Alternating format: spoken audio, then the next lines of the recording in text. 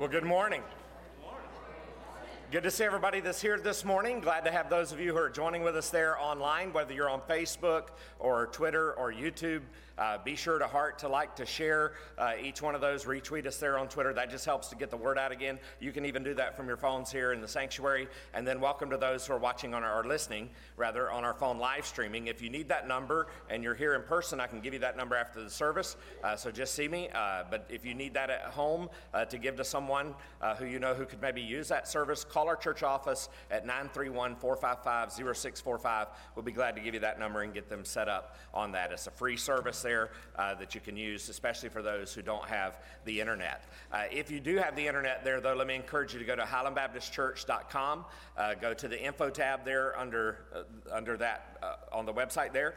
You'll be able to download our worship bulletin for today. If you need one of these in person, our ushers will be glad to give you one, but they are in the windowsills if you want to grab one sometime today. There's lots of upcoming activities here in the month of December, and so we want to make sure you don't miss any of those things, so be sure to get a bulletin.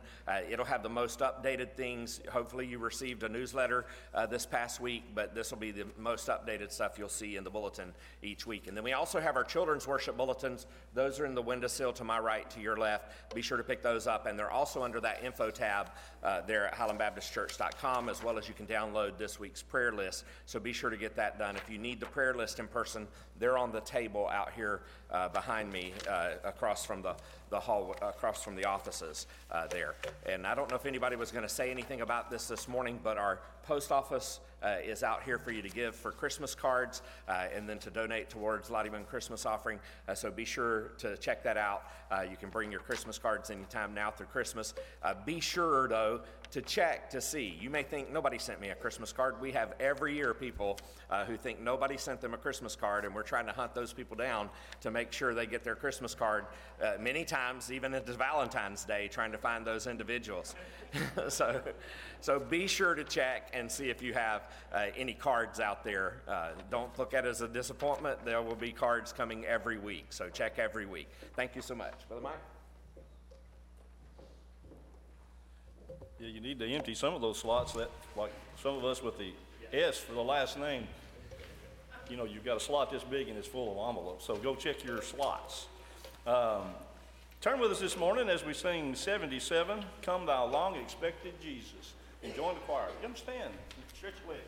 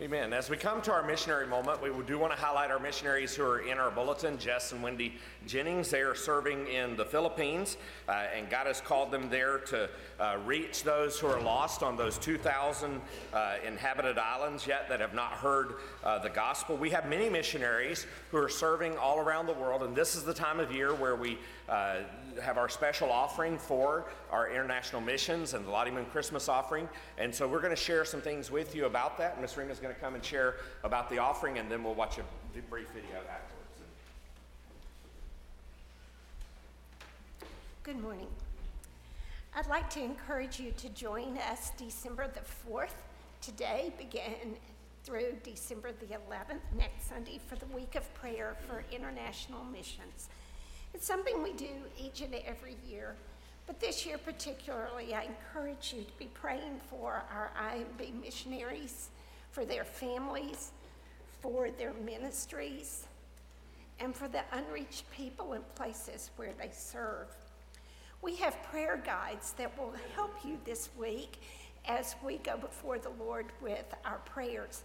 You'll find them in each of our windowsills. You'll find them at our Lottie Moon Christmas offering post office, and you'll find them in the foyer. I encourage you to please pick one up this morning, take it with you today, and use it each and every day to guide our prayers. It's a wonderful way to pray specifically for the needs of our missionaries as they work so diligently to reach people for the good news about Jesus Christ.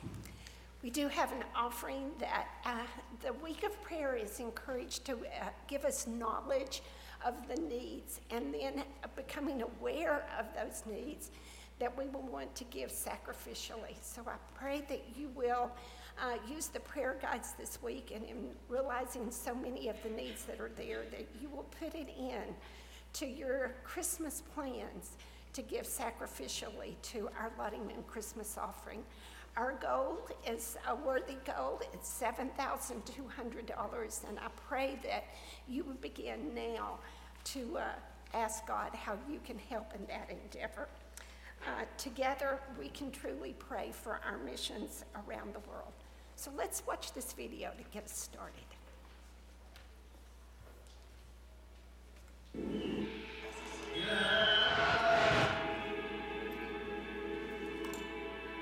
We don't see points on a map. They aren't just places to us. We see stories of lives living without the hope found in Jesus. Today, somewhere between the Great Commission and the Great Multitude, we find ourselves facing the world's greatest problem: lostness. Even in the midst of natural disasters, humanitarian crises, and political instability, Southern Baptists send IMB missionaries to give their lives to the lost, living amongst those who have never heard the gospel. People in hard-to-reach places, people in cities, and those who are dispersed and displaced around the world. At the IMB, we believe that missionary presence cultivates gospel access that knows no geographic or social boundary. We believe that missionary presence fuels gospel belief, and we see the results. We see lives transformed, generations forever changed, and churches planted. Local expressions of the church that take ownership and thrive. God has made our purpose clear. Together, we seek to take the gospel to every nation, to all tribes, to all peoples, to all languages. We don't see places on a map. We see our place in fulfilling the Great Commission. This is our mission. This is your mission. And we are reaching the nations together.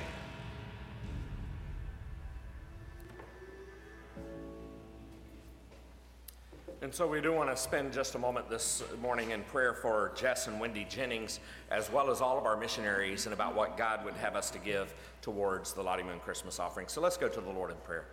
Heavenly Father, we just want to thank you for the many blessings that you've given us. We thank you for your presence with us this morning, and we ask, Lord, that you would forgive us of our sins, that you would hear us from on high. Lord, cleanse us with the precious blood of Jesus Christ as we confess and repent of our sin. Lord, we just pray for your Spirit to move in our hearts and our lives, and especially, Lord, as we uplift our prayers for Jess and Wendy Jennings serving in the Philippines, as well as many of our missionaries around the world, in this special emphasis for our international missionaries. Lord, I pray that as we pray through this prayer guide this week, Lord, that you will impress upon our hearts to always be praying for those missionaries, but then also, Lord, to impress upon us what you would have us to give towards the Lottie Moon Christmas offering. And we just ask your blessings upon us, that we might be a blessing to the missionaries in the days ahead. So lead us, Lord, and guide us this morning. We give everything we have and all that we are to you and ask for your will to be done. In Jesus' precious name we pray. Amen. Let me just remind you of a couple of things also with your giving. You can do that online there at highlandbaptistchurch.com. Go to the far right-hand side, click the Give Online tab.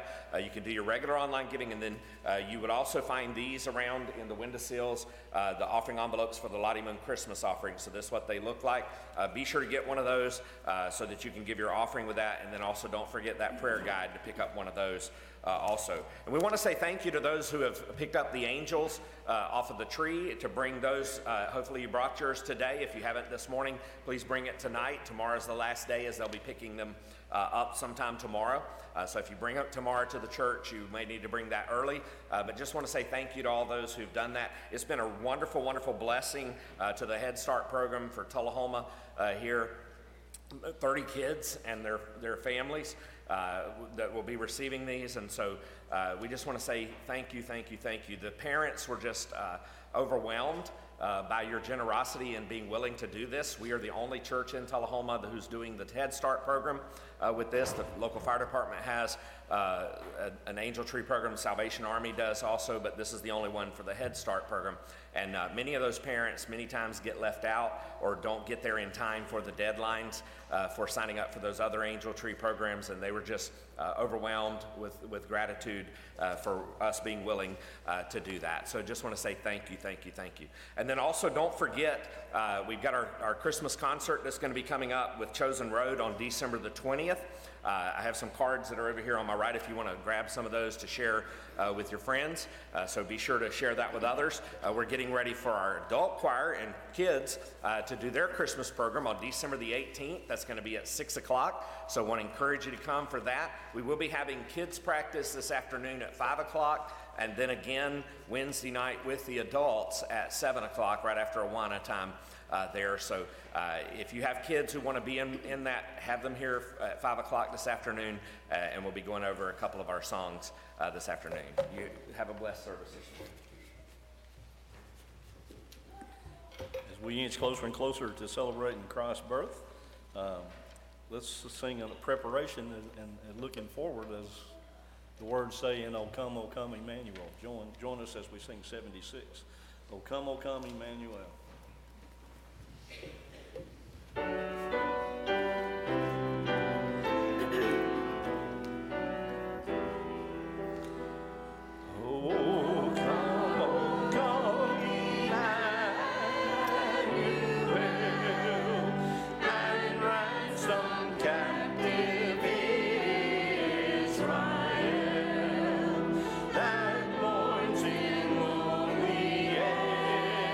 Exile here until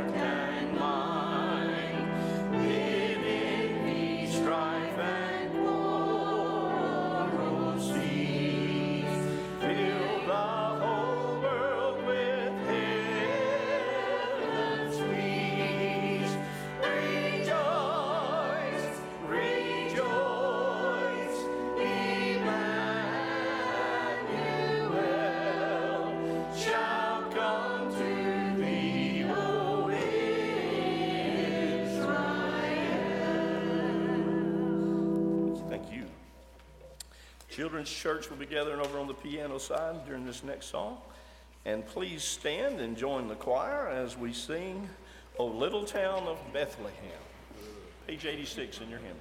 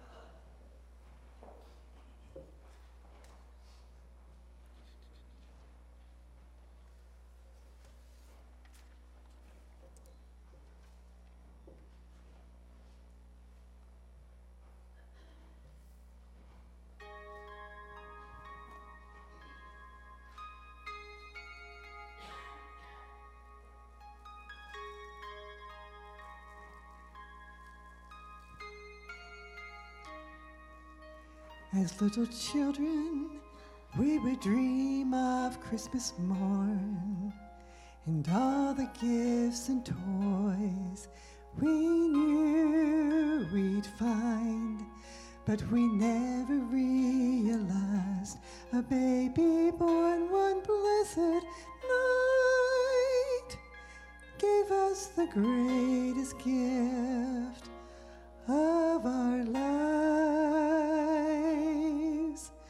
We were the reason that he gave his life. We were the reason that he suffered and died. To a world that was lost, he gave all he could give to show us the reason to live.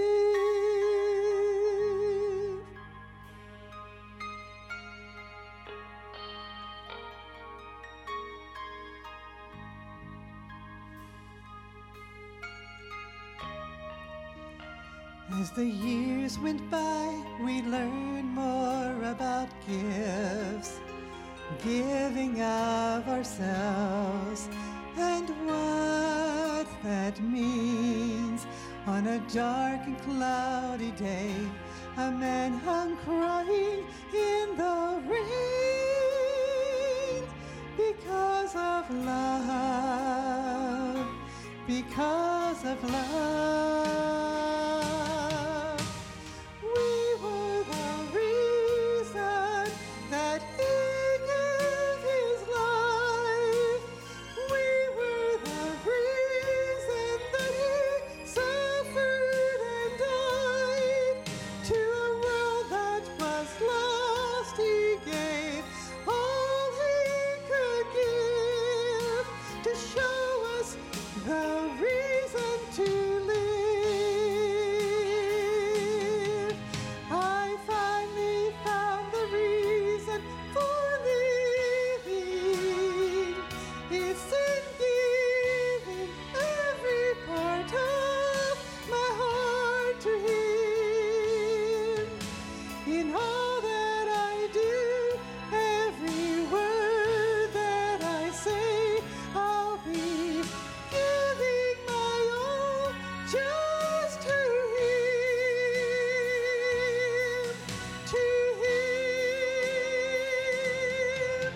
for he is the reason that he gave his life. We are the reason that he suffered and died. To a world that was lost, he gave all he could give to show us the reason to live. He is my reason to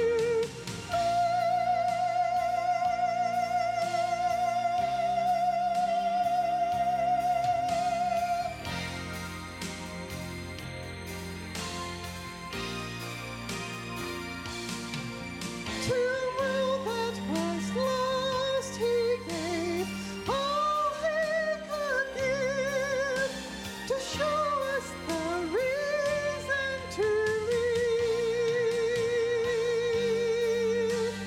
He is my reason to live.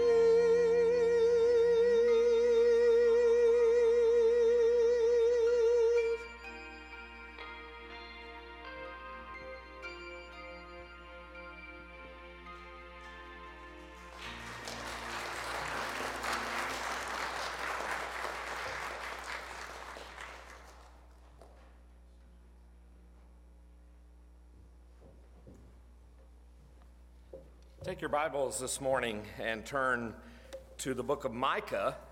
We're going to be taking a little detour from our life of Jesus in the sense that we're going to go back to the beginning. We began this series on the life of Jesus after the first of the year last year, and so we're going to go back to the birth of Christ here.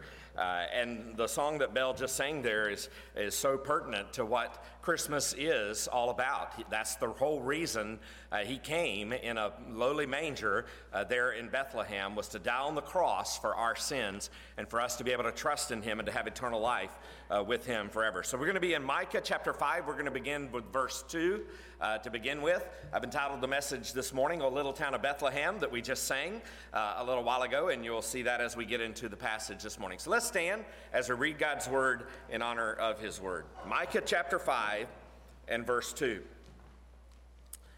But you, O Bethlehem Ephrathah, who are too little to be among the clans of Judah, from you shall come forth for me one who is to be ruler in Israel, whose coming forth is from of old, from ancient days. Let's pray. Heavenly Father, we just want to thank you so much, Lord, for the song that was sang, for the word of God that's just been read. And we pray, God, that you will use everything we have done this morning, Lord, to bring glory and honor to the name of Jesus Christ. Especially, Lord, that you would use this message to speak into the hearts of those who don't know Christ as their Lord and Savior. And for those who do, to encourage us, Lord, to be praising the name of Jesus, to be using every opportunity that we get to share the good news of the gospel with those around us. Lord, we know that you bring those opportunities, so help us to be sensitive to the Holy Spirit's leadership. Empower us, give us boldness to speak. And we just pray, God, that as we study this passage this morning, may we see the importance of this little town of Bethlehem and how it applies to our hearts and our lives, that no matter how insignificant we may think we are, no matter how little we may think we are in your eyes, Lord, you love each and every one of us the same. You care for us, and you have chosen us to be in a relationship with you. And so, Father, we just pray that your will be done, that your name will be glorified. In Jesus' precious name we pray. Amen. You can be seated.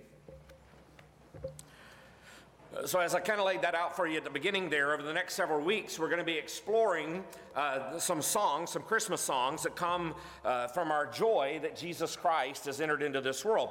You know, every person's existence can basically be summarized with three words: birth, life, and death.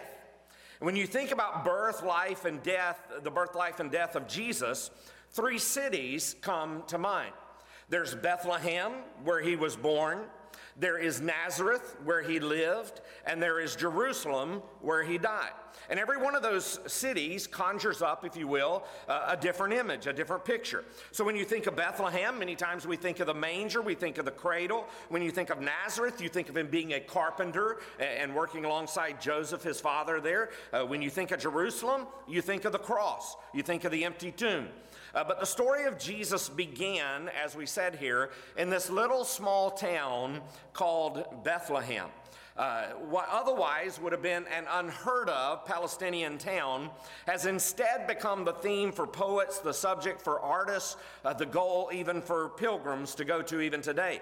Bethlehem, even to this day, is relatively a little town. But Bethlehem is living proof that big things do come in small packages. So notice the contrast between the insignificance of Bethlehem and the great significance of the one who would be born there. Bethlehem is scarcely, as the scripture tells us here in Micah in chapter 5 verse 2, it is scarcely worth counting among the clans of Judah. And yet God chose that little town to bring forth his magnificent Messiah out of that town. Why? Well, one answer is that the Messiah is of the lineage of David. And if you'll remember, David was a Bethlehemite. He had been born in Bethlehem. That's true, but that really misses all the point of verse 2. The point of verse 2 there is that Bethlehem is small and that it is great because it's not that it's great because David is born there. That's what the scribes missed in Matthew chapter 2 and verse 6. Understand that God chooses every single day things that are seemingly small, as he chose this town, something that was small, quiet, out of the way, and he does something there that changes the course of history and eternity. And the question is why? Because understand this, when God acts this way, when he does that, it's so that we can't boast in the merits of our achievements or in ourselves, but only in the mercy of God. Because we can't say, well, God showed his favor on us because it was of Bethlehem. Look at all our glory. Look at all our majesty. Look at all we've achieved. All we can say is God is free to do whatever he wants to do, and he's not impressed by our bigness. He doesn't do anything to attract attention to our accomplishments. He does everything to magnify his glory. And so no matter where we are in the city of Tullahoma, or if we're a big church in Nashville or some other place, none of that matters. Big church, small church, doesn't matter in the eyes of God. What matters is magnifying the name of Jesus Christ. So notice there are three facts that I want you to see here about the city of Bethlehem, and then a final point that I want to show you about the city of Bethlehem that makes it one of the most unique and indeed greatest cities in all of the world. First of all, notice that Bethlehem is a city of fulfilled prophecy. It's a city of fulfilled prophecy. Go back to verse 2 again, and you'll notice, but you, O Bethlehem Ephratah, who are too little to be among the clans of Judah, from you shall come forth for me one who is to be ruler in Israel, whose coming forth is from of old, from ancient days. That's one of the clearest, most concise, concentrated messianic prophecies in all of the Bible. So keep in mind that when Micah wrote this, he wasn't writing this the day before Jesus was born. He was writing this some 750 years before Jesus was ever born. Imagine somebody, I mean, we just went through the COVID pandemic, and we still have that still being around, but the biggest part of that happened there in 2020, 2021. Just imagine somebody in the year 1220 making this statement that the year 2020 is going to be the worst year you could ever imagine, with a virus that's sweeping the world and killing thousands. That's exactly what happened. That's what happened here in this passage. The amazing thing about Micah is that he reasserts the certainty of this promise, not at a time when Israel is rising to power.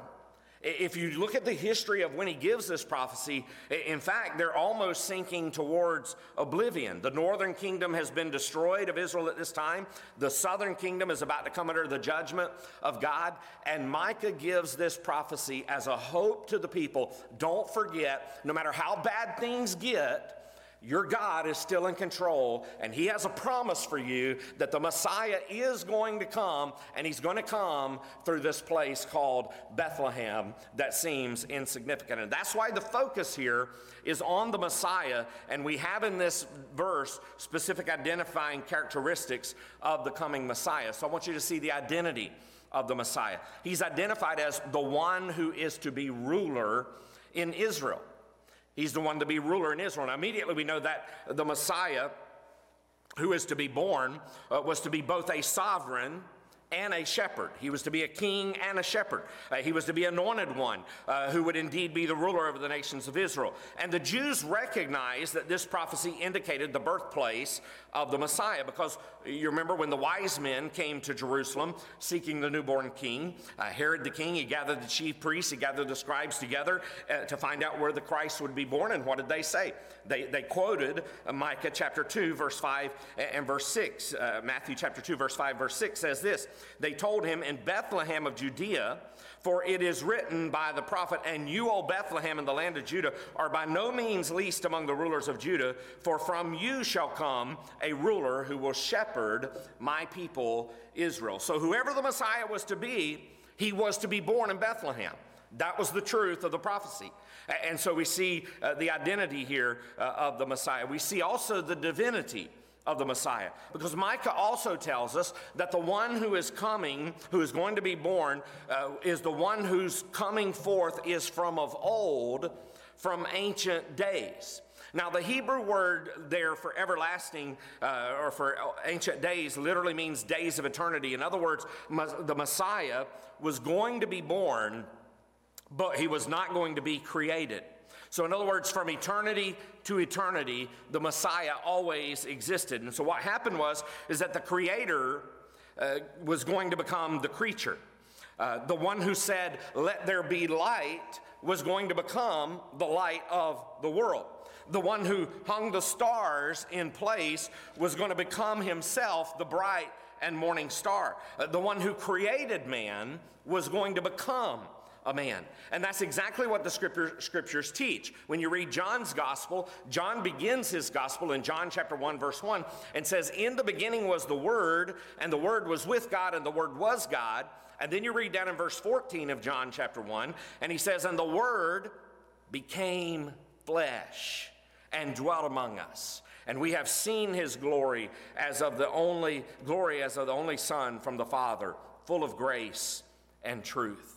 That's the divinity here of the Messiah. But then we also see the humanity of the Messiah. Notice Micah also prophesied that this Messiah, he wasn't going to be just dropped from the heaven like dew on the grass, but he would literally come from a city. That's what verse 2 is saying there. He's saying, he shall come forth from you, for me, one who is to be ruler of Israel, is what he says there in verse 2. That refers to the fact that the Messiah wasn't just divine, he was also human. As the Son of God, he was also the Son of Man. As a man, he was baptized in water. As God, he was baptized by the Holy Spirit. As a man, he was thirsty. As God, he walked on the water. As a man, he was hungry. As God, he fed 5,000 with a few loaves and fishes. As a man, he wept at the tomb of Lazarus, but as God, he raised him from the dead. As man, he was crowned with thorns, but as God, he's crowned King of Kings and Lord of Lords. As a man, he died on the cross, but as God, he came forth from the grave. And that is the ultimate reason and message of Christmas. He was the God-man. But notice also the activity of the Messiah, because in verse 2 we're told he's to be a ruler, but then when you go down to verse 4, we're told that he shall stand and shepherd his flock in the strength of the Lord, in the majesty of the name of the Lord his God. In other words, the Messiah was prophesied to be a sovereign, to be a king that would lead his people, and that's what happened. We remember when Jesus was born, and all throughout the ministry that we've been studying about in the life of Jesus, people expected the Messiah, if Jesus is the Messiah who he professes to be, they expect him to deliver them from the Roman oppression. He's going to be their king. But they forgot that he was also supposed to be their shepherd, who would offer himself in place of the sheep. And so verse 4 there tells us he was to stand and also to shepherd. We see in that verse the identity, the divinity, the humanity, and the activity of the Messiah. And so I want to show you something absolutely fascinating. When you turn over to Luke's gospel in Luke chapter 2 and verse 11, we see how this prophecy is fulfilled in Jesus. In Luke chapter 2, verse 11, it says, "For unto you is born this day." That's where we see his humanity. Then we see his activity in the city of David, a Savior. Now remember, his name was called Jesus because he would save people from their sins. Then we see his identity, who is the Christ. And then we see his divinity there in verse 11 of Luke chapter 2. He is the Lord. And so Micah said it 7.5 centuries before Jesus was ever born in that lowly manger, and the angels even affirmed it. It all happened in Bethlehem, a city of fulfilled prophecy. But notice this city also is a city of familiar history. I do want to encourage you to turn over to Luke's gospel, because we're going to look at a few things here in Luke's gospel, in Luke chapter 2, verse 1 through verse 18. In verse 4 of Luke chapter 2, we're told how it came about that the Messiah was born in Bethlehem. And so you read in the Christmas story that we many times read on Christmas Eve or even Christmas Day, it says, "And Joseph also went up from Galilee, from the town of Nazareth," that's the town he had lived in, "to Judea, to the city of David, which is called Bethlehem, because he was of the house and lineage of David." So think about that. People were born and living all across Israel. People were living all around the world, even in different places, who had been Jews as they had been exiled before, and some of those were still in other places. But here was the ones who had been chosen, Mary and Joseph, to bring about the Messiah, Jesus Christ. When you study the history of this little city called Bethlehem, you find out some interesting truths, because it's a history of divine preparation. Understand this about Bethlehem. Bethlehem is a town. It's only about 6 miles southwest of Jerusalem. It's about 2,500 feet above sea level in the hill country of Judea. In those days, it was on the main highway that led from Hebron down to Egypt. In Jacob's time, it was called Ephratah, and it was the burial place of Rachel. The name was changed later to Bethlehem, Judah, and it became known as the city of David, because it was here that David's great-grandmother, Ruth, met David's future great-grandfather, Boaz. It was here that David's father, Jesse, was born. It was here that David was a shepherd who kept watch over his flocks by night and later was anointed king by Samuel the prophet. All of this was divinely prepared by a sovereign God to bring about this prophecy to be fulfilled, because that's where the Messiah was to be born. If God was sovereign in that, what we need to realize, then he'll be sovereign in your life too. If he cares about the little details of that, he cares about the little details in your life. Notice also the history of a divine presence. Because you go on and read in Luke chapter 2 and verse 1 down through verse 3. It says, in those days, a decree went out from Caesar Augustus that all the world should be registered. This was the first registration when Quirinius was governor of Syria, and all went to be registered, each to his own town. So there had not been a registration before by Caesar Augustus when Quirinius was governor of Syria. So this is the first time this has happened. It happened because it was in the perfect time, in the perfect place, in God's perfect will. God came to earth for the first time and only time as a man to a certain place, this place called Bethlehem. Now, the reason why Jesus was born in Bethlehem is because Caesar Augustus ordered a census to be taken. They had been living in Nazareth all this time, and there was a possibility, if God doesn't move through history to bring about them moving to Bethlehem for some reason, that he could have been born in Nazareth, which would not have fulfilled the prophecy. That's why we know God was orchestrating and working all of this behind the scenes. You never know what God is doing in your life to bring about his perfect will in your life for his perfect plan. The reason he's born there is because of this census that Caesar Augustus orders to be taken. And the fascinating thing is that historians tell us that this census that was ordered was the first of its kind in the history of the Roman Empire. Now, you can believe either one of two things. You can believe either it was a coincidence or that it was providence. I believe Caesar Augustus was a tool in the hands of a sovereign God to bring about the birth of Jesus Christ in the right place at the right time. Otherwise, he would have been born in Nazareth. But not only did Jesus come to a certain place, he came at a certain time. I mean, he could have been born centuries before. Remember, Micah gave this prophecy 750 years before. But notice there in verse 3 of Luke chapter 2, it says, and all went to be registered, each to his own town. So he went to this certain place here. Notice Luke 2 verse 11 specifically says, for unto you is born this day in the city of David a Savior who is Christ the Lord. Paul goes on to tell us in Galatians chapter 4 and verse 4, but when the fullness of time had come, in other words, at the perfect time, God sent forth his Son, born of a woman, born under the law. For generations, for centuries, Jewish people had been wondering, when is the Messiah coming? We've heard the prophecies. When is he coming? It's kind of like for us today, we've been studying the book of Revelation on Wednesday nights, and we're anxiously looking for the Lord and Savior Jesus to come again the second time. And many times we're wondering, when is he going to come? When is he going to come? Understand this, God is never early.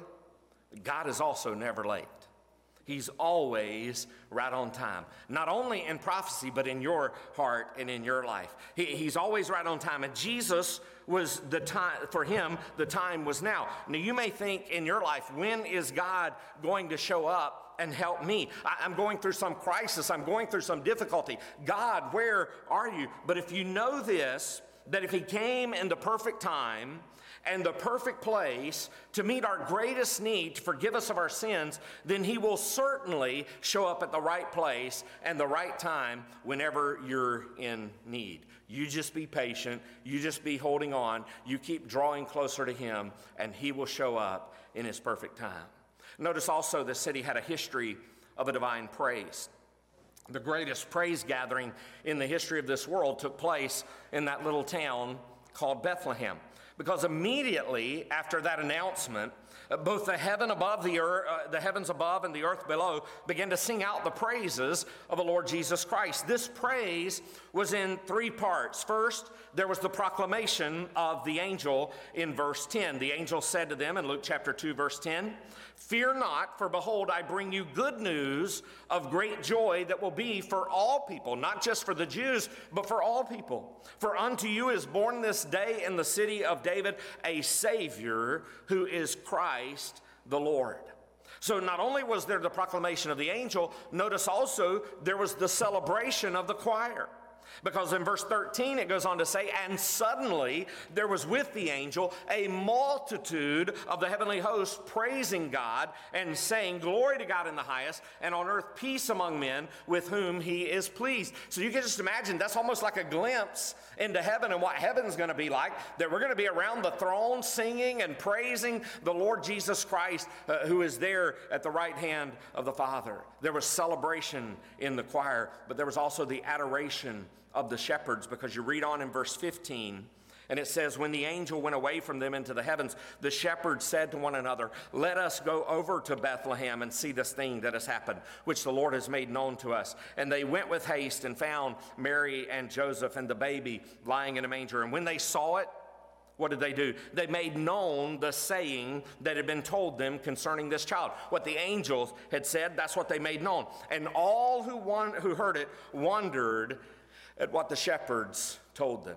So if you think about it, Bethlehem really does tell us what Christmas is all about. Because it is first of all about the proclamation that we ought to be sharing the Lord Jesus Christ with those around us. And understand, you have opportunities now in this season that you may never have at another time. This past Friday night, we were part of the parade, had a float that we had there. We gave out 1,290 packets of hot chocolate with some information about our church. We just praise the Lord for that opportunity, but you never know what you're there for. While we were standing there doing some finishing things on the float, there was a gentleman who was standing there just looking at our float. Somebody else from our group was over talking to him and told me who he was, and then they walked off, and I stood there and began to just introduce myself to him and noticed the tears flowing from his eyes. He was standing there looking at our float, which wasn't some great fancy float. We didn't win any prizes for our float or anything like that, but there was our float, and he was looking at it, and he said, "I'm just sitting here thinking about my daughter." He said, "It just breaks my heart." His daughter passed away last year during this holiday season, 14 years old. He goes to First Baptist Shelbyville. But just being there to be with him, to talk with him, and then I just asked him, "Can I pray with you?" And then to just stand there and pray with him on Jackson Street. You never know what God is orchestrating in your life, bringing about people across your path who need to hear the good news of the gospel. And that's what this message is all about. Just like the shepherds, we're to be proclaiming and sharing the Lord Jesus Christ. But it also ought to be about celebration, because we ought to be singing about the Lord Jesus. Even if you can't sing your way out of a wet paper bag, you still need to be singing your praises to the Lord, because that's who you're singing to. You're singing to an audience of one. And it's also about adoration, because we ought to be about the business of serving the Lord Jesus Christ. Notice also it's a city of fabulous mystery. Go back to Micah. In Micah chapter 5, verse 2, it said that Jesus would come from Bethlehem Ephratah. Now, the city there, we know, actually had those two names, Bethlehem, which means house of bread, and Ephratah, which means the fruit fields or fruitfulness. So let me tell you why that's so important for the Messiah to be born in Bethlehem. Bethlehem, we said, refers to bread.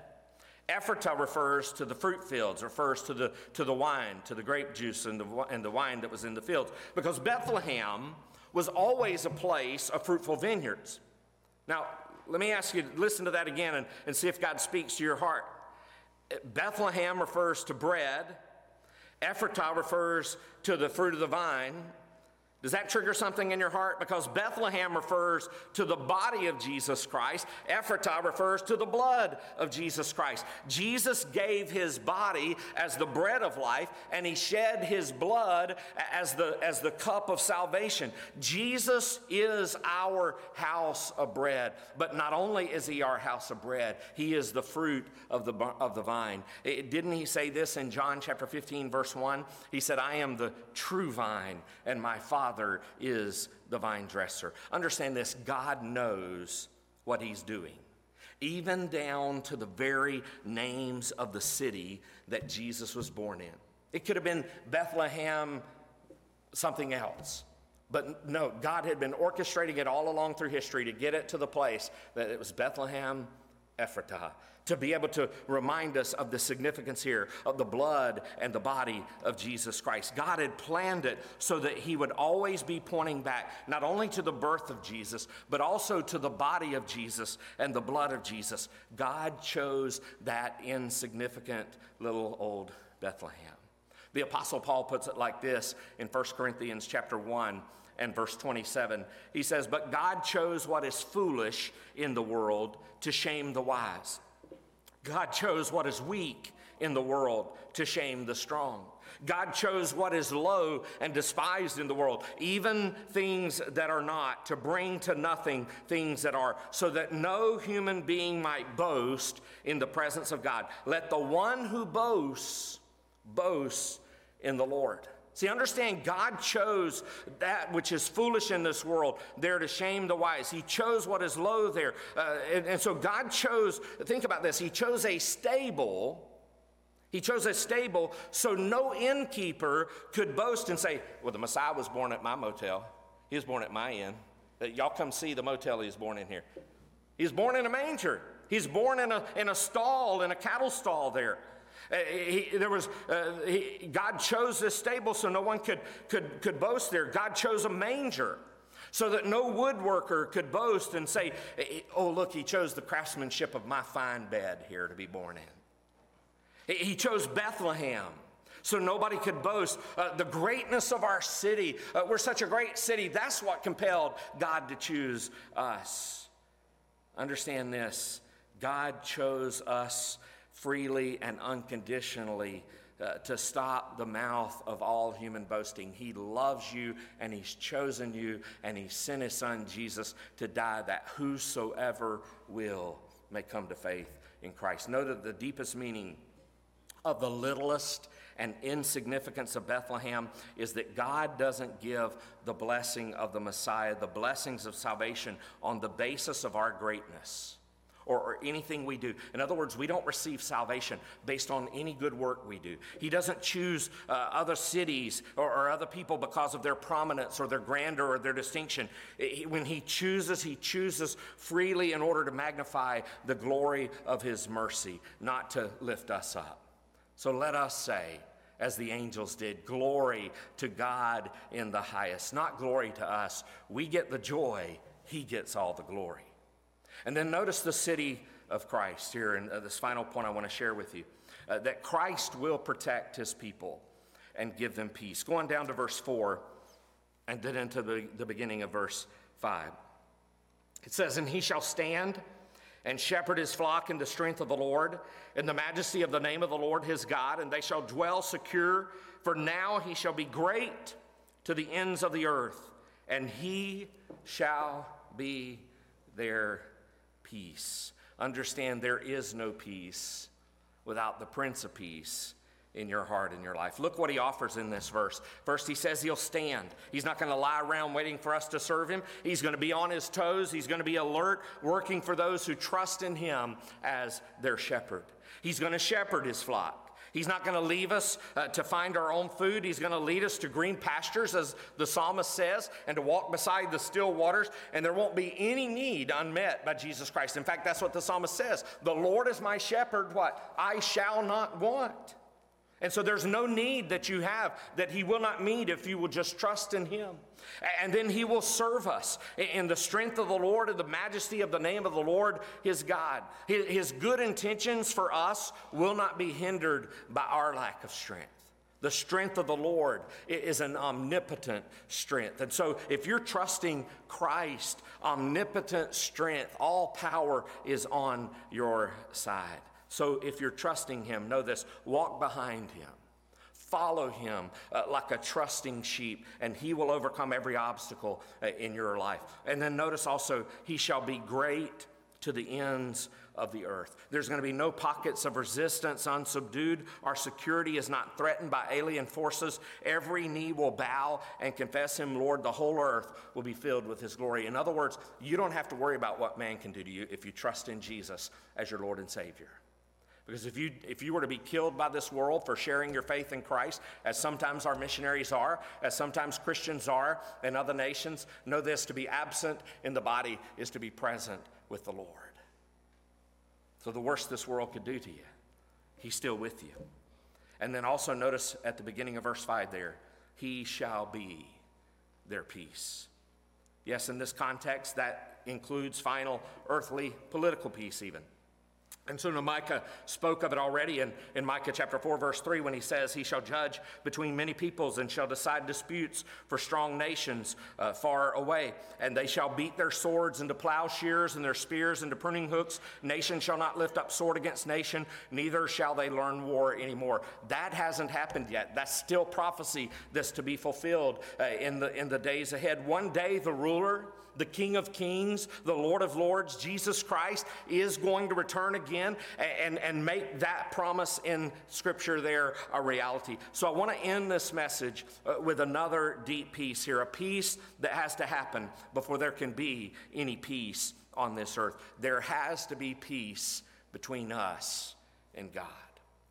Our unbelief and his wrath have to be removed. And that is our deepest peace that we need at Christmas. Micah knew it was coming, and he had experienced it personally. And then he describes it beautifully at the end of his book in Micah chapter 7 and verse 18 and verse 19. He says about God, who is a God like you, pardoning iniquity, sin, and passing over transgression for the remnant of his inheritance. He does not retain his anger forever because he delights in steadfast love. He will again have compassion on us. He will tread our sin, our iniquities underfoot. You will cast all our sin into the depths of the sea. Praise God. Praise God. This was the great work of the Messiah that's yet to be completed. Yes, there are enemies on this earth that still need to be defeated, but we can have peace in the midst of the turmoil around us. But notice this, that the gospel at Christmas is this. This enemy Christ has trampled under the foot at the cross. So for everyone who trusts in him, their sins are cast into the depths of the sea. You're here this morning, or you're watching online, and you've never trusted by faith in Jesus as your Lord and your Savior. You can have your sins cast as far as the east is from the west in the depths of the sea, never to be remembered no more. So we say, not glory to us, but glory to God in the highest, and on earth peace among those with whom he is pleased. Philip Brooks, one of America's greatest preachers in the 19th century, he was often referred to as the Prince of the pulpit. In 1865, Philip Brooks made a pilgrimage to Israel. And on Christmas Eve, he rode on horseback from Jerusalem to Bethlehem. He visited the usual sites of the village, and then he went to the east of the city to the traditional field of the shepherds. And as darkness began to settle, he stood for a while by the cave where the shepherds saw the angels and the glory of God. And then he went to a worship service in what is known today as the Church of the Nativity, which was built in AD 326. And he worshiped from 10 at night until 3 in the morning. And he said it was one of the greatest experiences in all of his life. 3 years later, in 1868, he was searching for a new Christmas carol for his children to sing in their Sunday school Christmas program. And he gave a copy of his text to the organist and their Sunday school superintendent, Louis Redner, and asked him to compose a simple melody that children could easily sing. And Redner, he struggled with it for several days, and finally on the evening before the program would be given, he said he awakened in the middle of the night.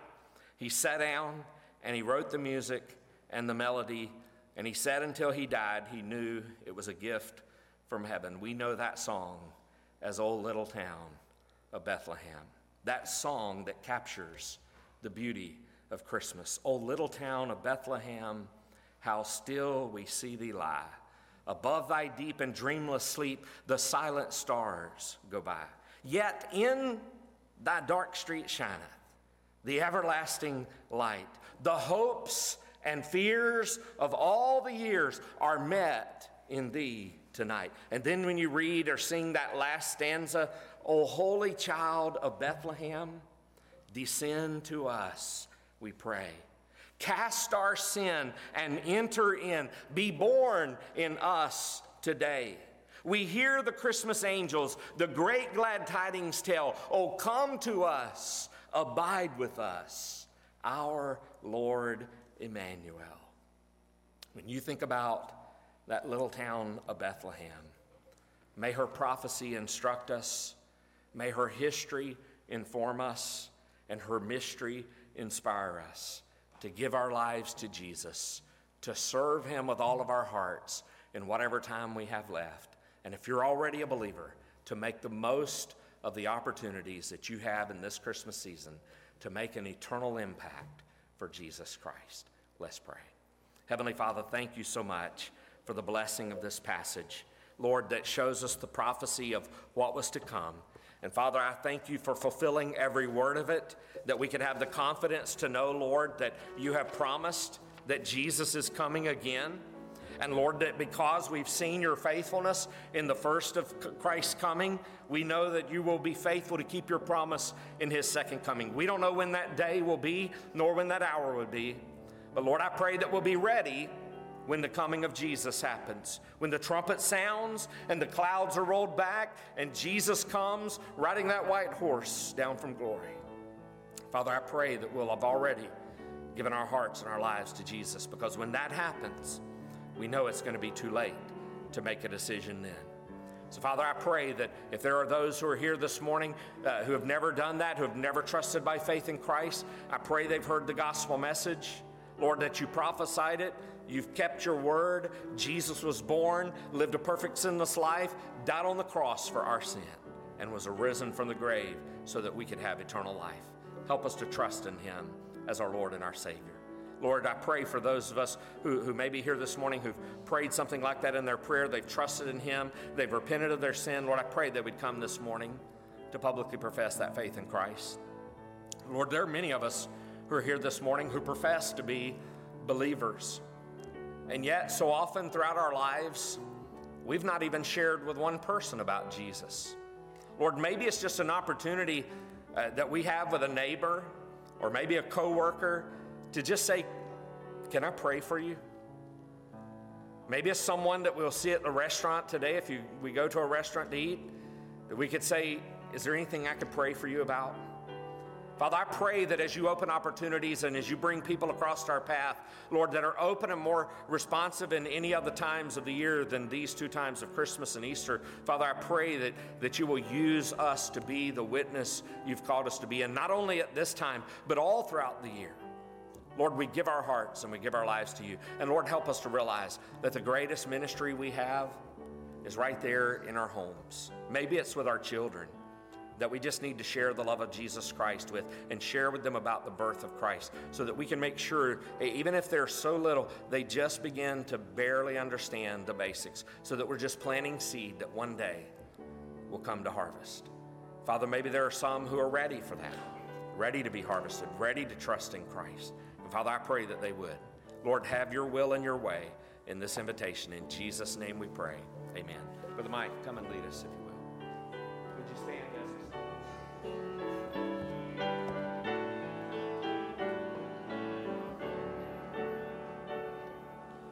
All to Jesus I surrender, all to him I freely give.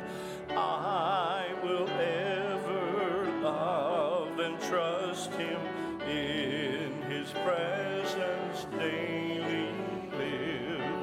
I surrender all, I surrender all to thee, my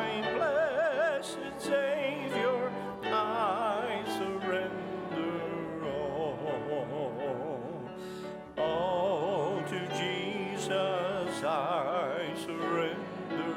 Make me Savior, wholly thine. Let me feel thy Holy Spirit, truly know that thou art mine. I surrender all. I surrender all to thee, my blessed Savior. I surrender all.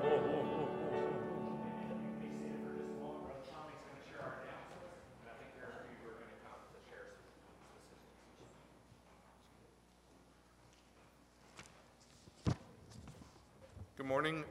Next week is the quarterly business meeting, so it's a week early due to some other stuff being planned later in the month. Just wanted to announce that there are budgets on each side over here. That's for the approval. We'll be voting on it next week during the business meeting for approval of next year's budget. So if you have any questions, you can see me or Miss Pat or anybody on the stewardship committee. But grab one of those, one per each family, please, and be in prayer for that for the next year as we vote on that next week.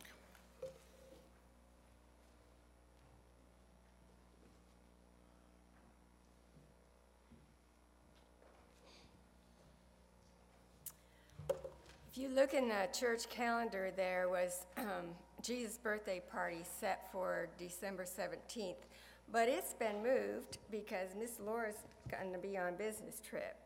And so Awana clubbers are inviting children birth through 5th grade to the Happy Birthday Jesus party during Awana night.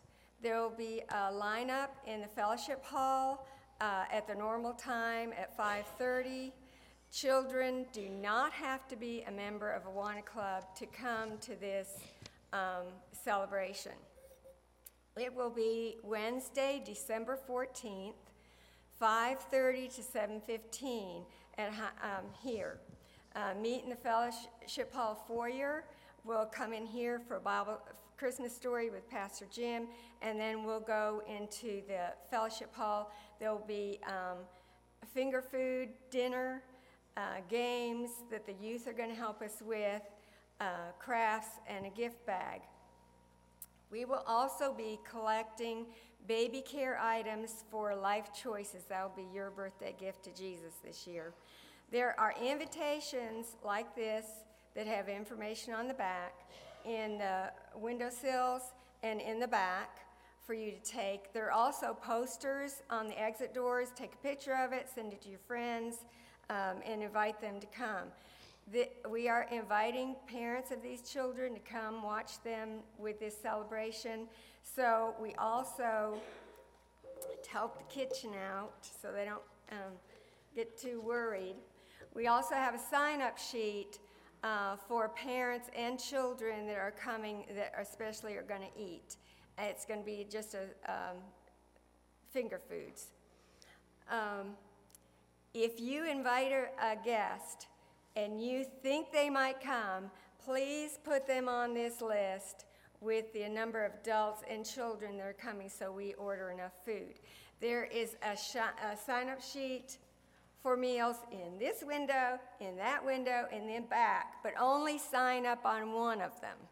If you are Awana families, we know you're coming, but we need you on this list to help us with the numbers. Thank you very much, and Merry Christmas.